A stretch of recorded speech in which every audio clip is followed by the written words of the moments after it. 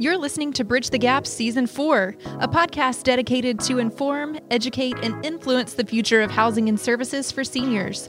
This podcast is powered by supporting partners Propel Insurance, Inquire, LTC REIT, The Bridge Group Construction, and Salinity. Learn more at btgvoice.com. Welcome to Bridge the Gap podcast, the senior living podcast with Josh and Lucas. We have a great guest on today. You're going to want to sit and listen to this for sure, no matter what you're doing. We want to welcome Jane Rohde. She's with JSR Associates, and she's been an architect and a designer in the industry for so long. Jane, welcome to the program. Thanks so much, Lucas. Josh, good to be here. It was great to see you at our Ignite conference. You know, such an intimate group of, almost a couple hundred people at the Bobby Hotel in Nashville. It was great to see you there. What did you think about the event? It was my first out of COVID event. So it was all this weird trepidation. And then all of a sudden you realize that it's all like-minded people and opportunities. And actually, it was igniting for me because I'm older. And I got to see younger people who were there. And I spoke to one young guy. He was like 24. He's like, I was born in 1994. And I'm like, great. Oh my gosh, he could be my grandson. But he was interested in the industry. And so that was very exciting for me. The other part was I met a couple of people who synergistically have experience in some things I've been trying to figure out. And when you get those kinds of networking opportunities and sit and doodle on the back of coasters, in this case, on the rooftop garden, after the amazing presentation that we had from Scott Hamilton, it was just like after all those different pieces and parts, and we sat until it got dark to figure out the world of the future of small residential assisted living. So for me, it was a great start to getting back into meeting and being with people again. So let's talk about the things that are quote unquote burning on your heart and the things you're trying to quote unquote figure out. A big topic in the industry for many years has been affordable housing, or maybe a better term, attainable housing, places for older adults to live that they can actually afford. It's been a very difficult solution or problem to solve. You have something that you've just launched. It's a not-for-profit called Live Together. Talk to us about this new launch and the reasons behind it. So Live Together came about because I couldn't, in my standard practice of senior living consulting, make it happen. And so as we were evaluating the gaps and seeing the different gaps, it was like, all right, how do we recreate everything that I've learned in 30 years? How do we take all those different lessons learned from the US, from China, from all these places we've worked, and recreate something that is an intergenerational model? We know people do better when they have more normalcy in their lives.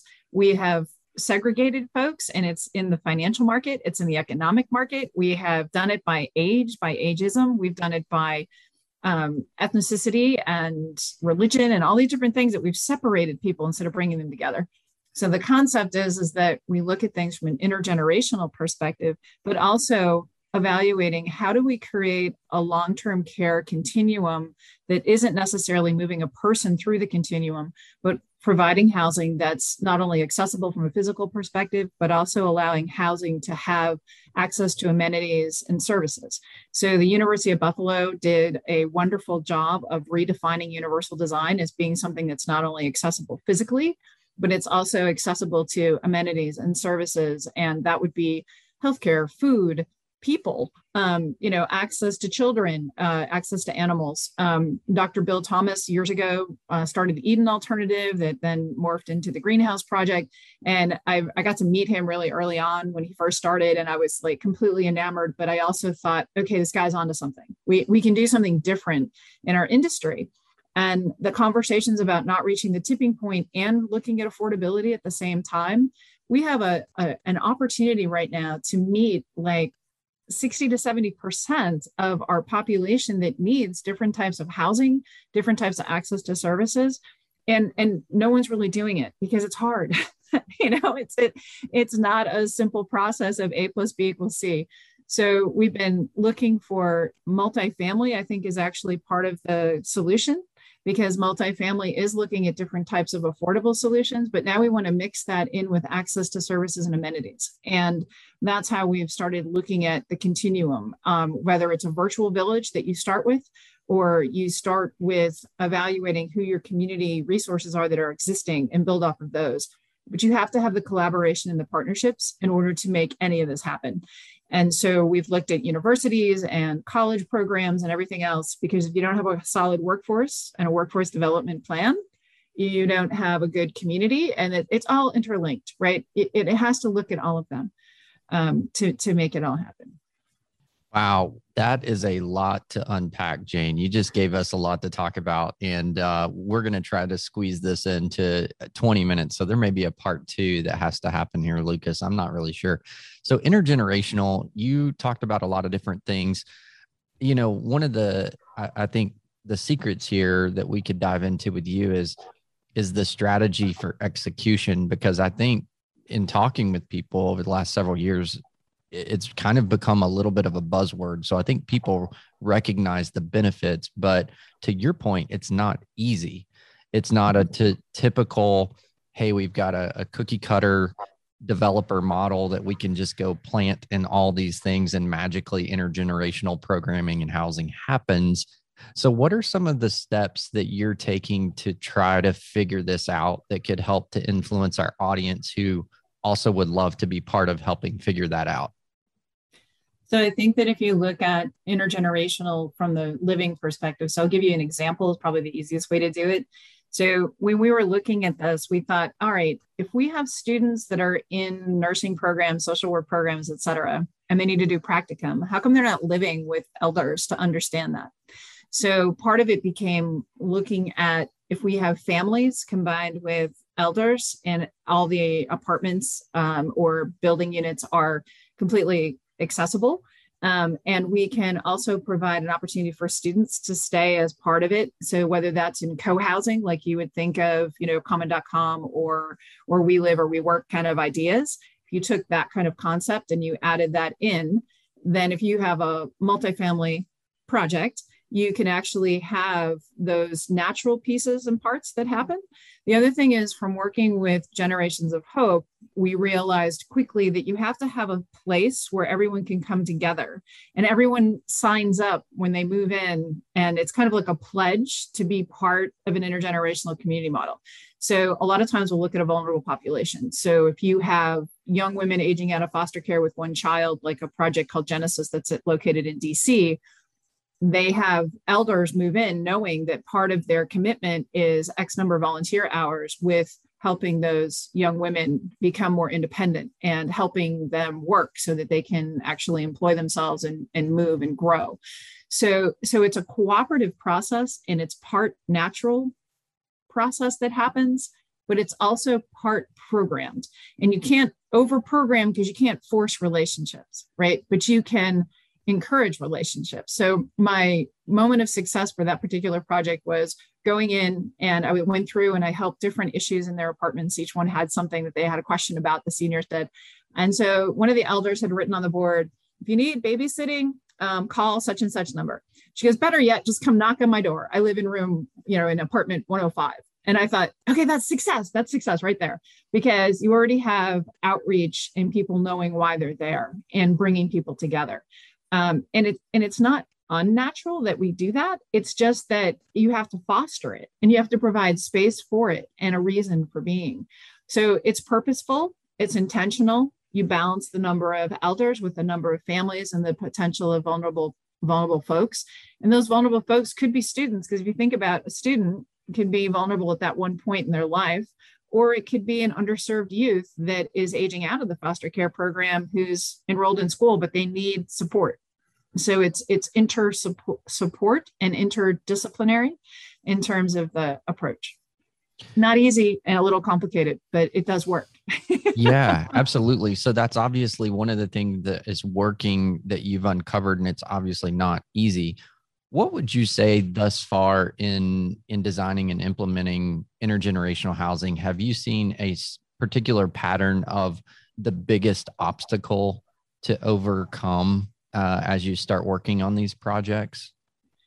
There are some regulatory barriers. So I had a woman, Christine Foster, she contacted me out of the Corning, New York area. And she goes, I've been to your presentations. I want to do this. These are my obstacles I've found. So until we worked on this one project in DC, the aging department and the child welfare services had never been in the same room together, ever. So making that bridge, because people are afraid that the regulatory barriers are going to be too big because child welfare says X, licensing for older adults says Y. So then it was like, all right, so regulatory barriers, we've definitely impacted that with Facility Guidelines Institute licensing code. We've changed all of that. It has its own book. We've got a lot more going on there. We've changed some things in the building codes. We've changed some things in NFPA. And when I say we, it's a global we. There's a lot of people, really smart people who've worked through so many of those kinds of barriers. But regulatory wise and getting it down to the grassroots level is harder because you need to work with the local authorities having jurisdiction so that they understand what you're trying to achieve. And you have to balance fair housing with this concept, because if someone says, well, you have to let anyone move in. Okay, that's cool. But they've got to commit to XYZ. And so there's a balance to that. So I would say understanding and regulatory issues have actually become some of the larger barriers, but giving people opportunities to say, well, how do I overcome that? It's like put both regulators in the room together, have a conversation. So the Mathers Institute always says, have a cup of coffee, and over a cup of coffee, anything can happen. So, I've heard many people who are trying to, in this space are like, I drink a lot of coffee, because you're trying to help people get a better sense of where they're going. So another question. So I do believe, as you have said, this is probably the intergenerational concept and the program and the communities that do this probably have some of the greatest potential to meet the largest amount of underserved segments of our society. Do you find, as you're working these programs through, do the financial markets support and understand this, or do you find a lot of time you're having to spend educating and just trying to help them understand what you're trying to achieve? You are so spot on. You've just summarized my last 3 years of research of trying to figure out how financially what won't work and what could work. And so it's not your typical developer. It is no. I used to work at Ericsson in the CCRC marketplace for 8 years in the beginning of my career. And it's very hard to change the mindset of we're going to move services to people instead of the other way around. Financially making it work, if you're down into a certain lower income economic level, say you have all 202s and you have all, tax credit projects that you're trying to combine or work together with, you want to evaluate that in the context of there is a philanthropic component that you have to have. If you move up into the middle market where people, if you can imagine assisted living being $2,500 a month instead of $12,000 a month, you have a product there that people could actually utilize and they could afford. There is a market for that. So it moves up incrementally. It gets a little easier, obviously, the more money you have.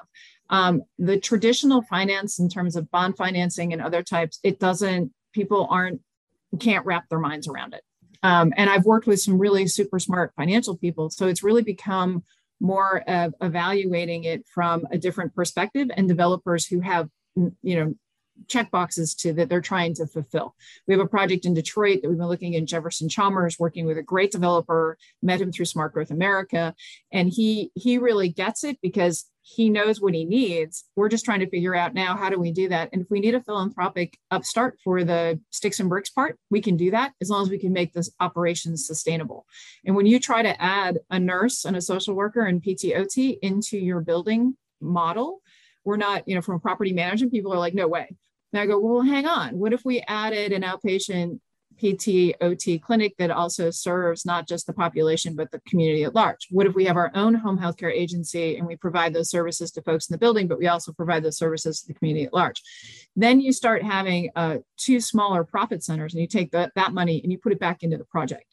So it's just a different way of thinking. And it's just like the grassroots part of it, and we've been looking at adult foster care in Michigan.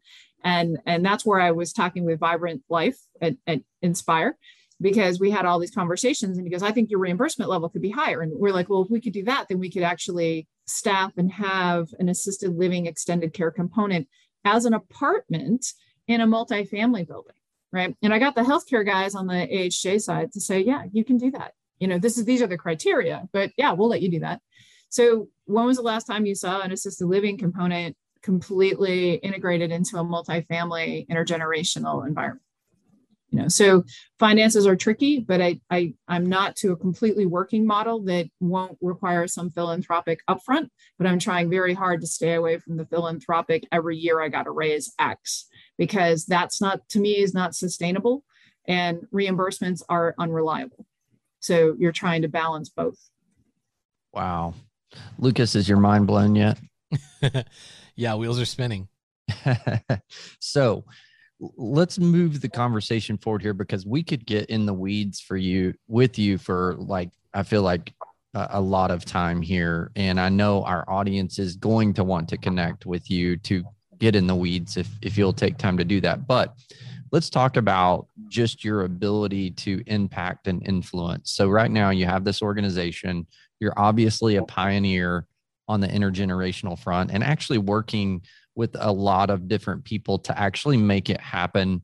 My hope is that you are going to make a huge impact. But right now, what would you say with your organization and with you personally, what are the things that you need to come in place to kind of take this to the next level, where you have models in place that really can influence the industry to where more people can have the opportunity to do this in more markets? That's a super question, because we have that conversation a lot internally.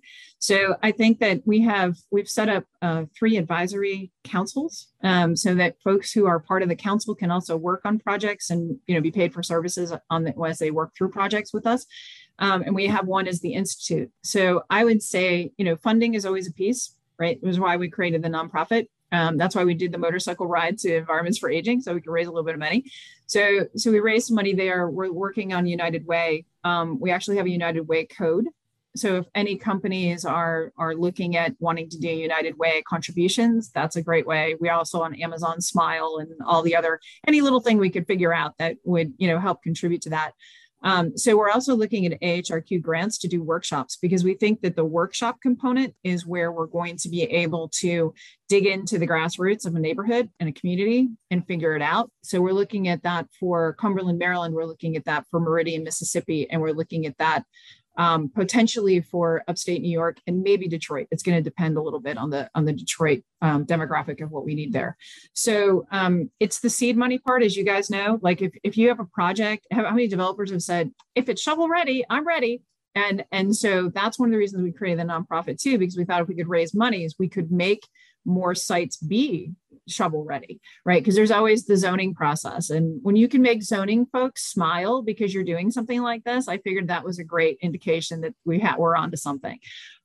So I would say that it's partially the funding for that, but it's also having additional partners who are interested in building the Institute, for example. What does person-centered care mean to you? What do you think is the best training that you could possibly give to someone that you're trying to train somebody to understand what person-centered care is, to understand the person as a whole, not as a diagnosis? Oh, I love that. So you did mention, I saw a little bit on social about your charity bike ride. How did that go? Was that fun? It was great. I also got to check off a bucket list. So for those of you who are Harley riders, you will know, or motorcycle riders, you'll know the tail of the dragon. So I got to do the tail of the dragon with a friend of mine. It's 318 twists and turns and 11 miles. And I successfully did it, scared the crap out of myself a couple of times, but I managed to do it. And we got to Environments for Aging. We had a really successful conference there for 4 days. Ida was coming up in the middle. And so we're like, hey, let's hang out here for one more day. And then I went west and then north and ended up having a live together meeting in Cumberland before I went home. So it was great. We raised almost $5,000 for the cause. So we were excited about that. And we're going to work on institute training and programming with the money that we got from that, coupled with some other grant stuff that we've been doing. So yeah, it was one of those good for you personally, great for you professionally, all combined into one like 2-week period of time where you came off and you just felt like you had the biggest adventure you'd had in a long time. Oh, that's so cool. Super exciting. So I think me and Lucas got to get Harleys for the next one. Can we write that off, Lucas? Can we write off Harleys? I know. I just want to get a sidecar with Jane. I always thought I could have a dog with goggles, like I just got the funniest visual. I'm never going to be able to get out of my head. Jane, me in the sidecar holding dog. We're good. We're good. That's great. I'm up for that. It's phenomenal. Jane, it was great to see you at Ignite. It's great to have this conversation with you. It definitely won't be our last. I know our listeners are going to want to connect with you. We're going to put all of this in the show notes to make sure that everybody knows how to connect and get with Jane. It's been a phenomenal conversation. Jane, thanks for your time today. Thanks so much, you guys. Look forward to talking to you more. And thanks to everybody for listening to another great episode of Bridge the Gap. Thanks for listening to Bridge the Gap podcast with hosts Josh Crisp and Lucas McCurdy. If you were informed, educated, or influenced by this episode, we want to know. Leave a comment on social media or contact us in the show notes. Powered by supporting partners, Propel Insurance, Inquire, LTC REIT, The Bridge Group Construction, and Salinity. Learn more at btgvoice.com.